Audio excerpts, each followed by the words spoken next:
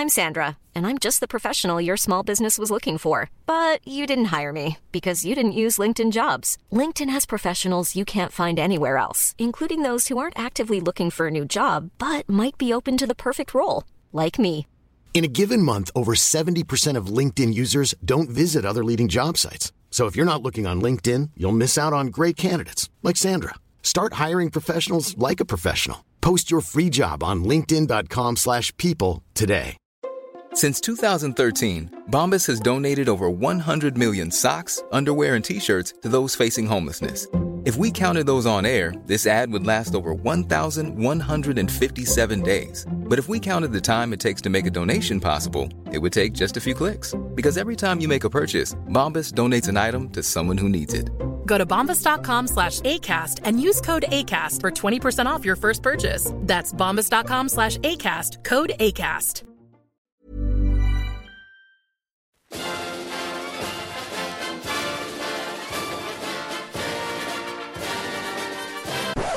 Well, hello everyone, and you join us here today to talk about something a little bit different.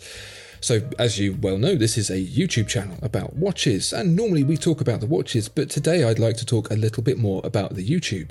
We did a recent Q&A, Tom, where a few people asked about how we choose our watches and how the videos are made, and wanted to get a little bit more of a behind-the-scenes look. So I thought, with the way things are going with YouTube, this would be a great opportunity to start to reveal some of that behind-the-scenes stuff that people have been asking for. Tom, we've been working on YouTube now for 5 years? 4 or 5 years since we laid down our first track. Yeah, that's been a little while, hasn't it? It seemed like a bit more of a blue ocean back then. It was just us and TGV, and now there's loads of people doing it, which is great. But yeah, and it seems like YouTube is constantly moving the goalposts as well. So yeah, it's very different now. It's still fun. Yeah, it is definitely fun. We've had the advantage of being here for a while now. Not as long as many people have been on YouTube, but I think in the watch space, we're probably one of the oldest ones. And it gives us some really interesting insights that we can share as to how things have changed and how it means that we have to accommodate that. So, for the benefit of you, dear listener and viewer, I'm going to give you a little bit of a potted history of how things have changed with what's known as the algorithm. So back when we first started, Tom, you might remember that our views and our growth were incredibly consistent. Same number of subscribers, same number of views, same number of growth, sort of month on month, like clockwork, really. And now that's very, very different. And I think a lot of the reason for this is, one, as you mentioned, there are more people in this space. And do you know what, as an aside on that, it's been really great to talk to a lot of the people who have joined us on this YouTube journey in the watch space, and to hear how we inspired them to do that. Now, that's fantastic, and I'm so glad to see what was a very empty-looking blue ocean starting to fill up with a few interesting boats of different shapes and sizes. Yeah. But the really interesting part for me isn't so much how that's changed, but how YouTube itself has changed. Things used to be very consistent back then. Things have changed now. What have you noticed, do you think, in how YouTube has changed? So it used to be like broadcast yourself, but now it's broadcast yourself getting angry at stuff. If you upload a video to YouTube, it's a drop in a bucket. There's so much content on there. And I think standing out is really, really, really hard thing to do. So if you can cut through the noise, YouTube rewards you with that. And I think there are various ways to do that. And one of those things is to be a bit maybe sensationalist, if that's not too strong a word. It's not enough to just do what you want. No. A few of my favourite YouTube channels, I've noticed this just looking at the stats. Smarter Every Day is one I enjoy. Carfection, enjoy that one, and MKBHD. All channels that are dedicated to informative, educational storytelling. And I've noticed that all three of those have declined in terms of their performance, not in terms of the quality of their content, but in terms of their performance over the last few years. Something I noticed actually when coronavirus happened, there was a big shift in how YouTube was watched. All of the adults were thrown out of their routines and stopped watching YouTube as much. all of the kids were no longer in school and started watching YouTube a lot more. So channels that were popular with kids exploded, and channels that are popular with adults started a decline that we've seen. That we certainly saw affecting our channel too.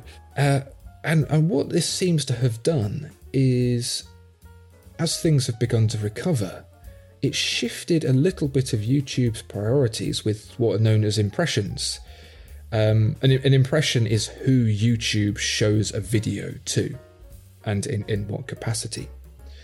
So, Tom, how do you, when you watch YouTube and you watch the stuff that you watch, how do you tend to find it? I've recently got a smartphone that has apps on it and stuff, so I watch a bit. And can I add there that when Tom says he recently got a smartphone, that is, he didn't have any kind of smartphone before. Not he's got a good one now, he had nothing before. I think he just had like an old BT Cellnet flip phone or something with 2 lines of dot matrix display, and then you got an iPhone. I do miss those clamshells.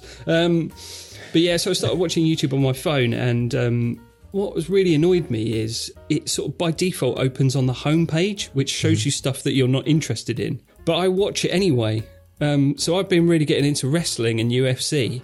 But then I realised I needed to tab over to my subscriptions panel, and that would show you all the channels that you subscribe to, and then you can see the videos that you actually want to watch, not what YouTube wants to show you.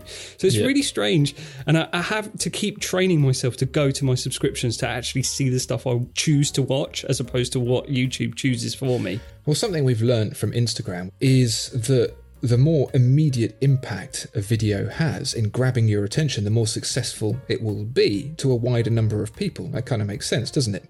You're casting a wider net with smaller holes that's going to catch more fish. And even more so now, we're seeing YouTube pushing shorts ahead. So if you bundle up a load of very, very eye-catching, sensationalist shorts, your channel will get an immense amount more views than you would do otherwise just with your normal videos.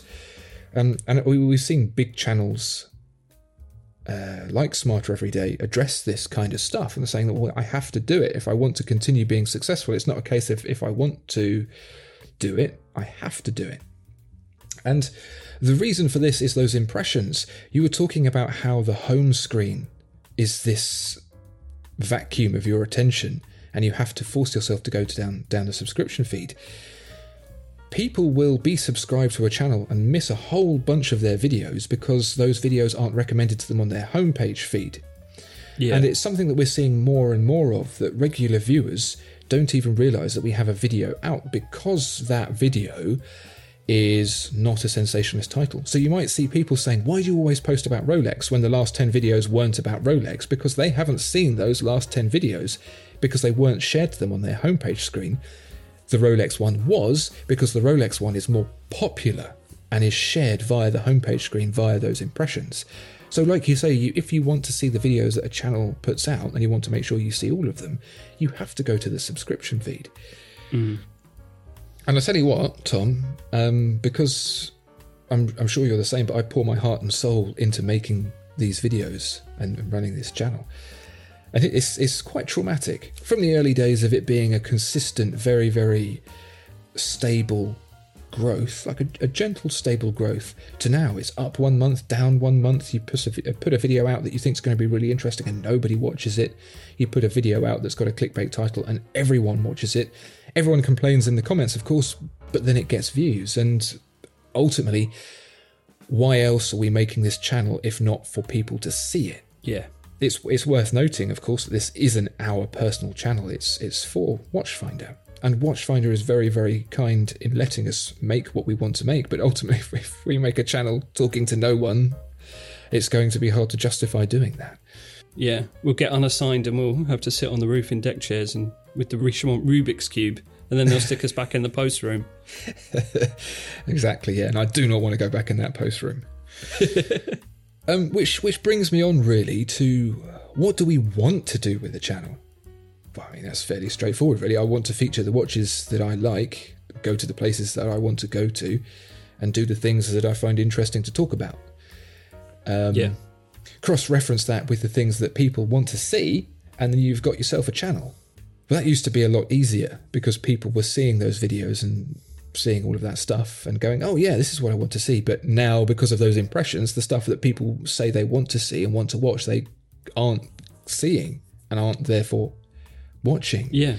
They're too busy watching Seth Rogen's most iconic roles and the 10 best Stone Cold Stunners of all time.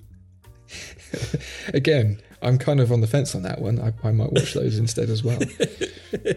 And I just want to add here as well that because those videos are popular doesn't mean that they're wrong. People can watch whatever content they like. If you might not like it, other people may not like it, but a lot of people do. So it's great to see that people are getting to see the content that they do want. It's just really a shame that there are people who like other types of content that don't necessarily get to see it because of the way YouTube has been geared up for the maximum views. So like, you know, our good friend Nico Leonard, absolutely smashing it. He has nailed the YouTube algorithm. He's like pulled it apart into its component ingredients and then gone, this is how I'm going to make videos, and you can absolutely see it's working. And I will be honest, I'm a little bit jealous. Nico. You heard it here first. But I don't think that's necessarily something that I want to pursue for our stuff. And I can feel like we're almost being forced down that route into doing it, as the thumbnail might allude to. So it's why some of my favourite channels, the ones that I enjoy most, that I feel bring really rich, longer 10-20 minute form content, are starting to see a decline. And it's a real shame. Like, I want to go to places where we find the most interesting watches and interesting people and interesting facilities and share a whole bunch of stuff with the people on this channel. Like, really, really grow what we do. But I'm kind of worried that if we do that it's just going to get lost in the noise. It's not got that instant, immediate punch that grabs people's attention, and that it'll ultimately fail. Yeah, it's a tricky one, isn't it? Because you don't want to be low effort, but then you don't want to expend a lot of time and effort in doing something that ultimately no one's going to see. Mm-hmm. It's a very strange balancing act. I remember one time I spent a great deal of time photoshopping cats onto all the heads of Rembrandt's Night Watch for clicks, and no one liked it. But then someone came along and reposted a picture of a cat with Nicolas Cage's face poorly photoshopped on top of it, and loads of clicks. So it's a tough one. It's a tough one. That sounds like a real deep cut. F's in chat everywhere. Yeah. So, I'm sure you might be sitting there thinking, what's all this got to do with me? Why are you telling me this? Yeah, why am I telling you this, Tom? There are things that you can do to help us out. If you think our content is good and you want to see more of it, you want to see more of the kind of content that we want to make, the way you can do that is, first and foremost, if you haven't already, subscribe to the channel. But that these days just isn't enough. You can subscribe to a channel and not be shown a single video if you don't visit the subscription feed. Your homepage feed can be as barren as the desert and you won't see a single video. So click the notification bell as well. That means you'll get a notification when we upload a video, although that doesn't always work. Sometimes you still won't get a notification because YouTube doesn't think it's worthwhile. So what you have to do is go to your subscription feed. See what people have been posting from the people that you're subscribed to and check those out instead of falling down the YouTube rabbit hole. It used to be on YouTube that when the algorithm was not as intelligent as it is now, that no matter what you clicked, no matter where you went, you would always end up on Gangnam Style. And now it's more evolved. You will always end up on the loudest, shoutiest, most popular videos. Yeah. Logan Paul farts on a corpse or something. Is that a real video? Can I watch that? Probably. So, well, there's also the other avenue here. What if you don't like our videos? What if you think that our videos have gone downhill? Tell us. Let us know. We want to be more in touch with you guys, more in the comments. We may not necessarily be able to reply to them all, but we want to read them and find out and engage with you in the community to find out what kind of stuff you want to see. Do you want us to go to Jaeger-LeCoultre and film what they do there? Do you want us to go and find collectors who have got the most insanium watches that exist?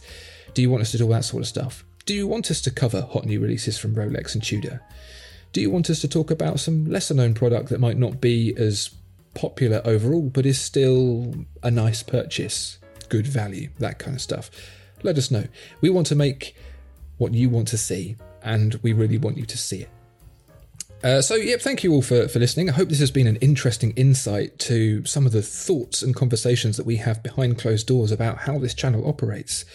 And hopefully a bit of a line in the sand for us to find a way to make the content that you want to see and find the watches that we want to talk about.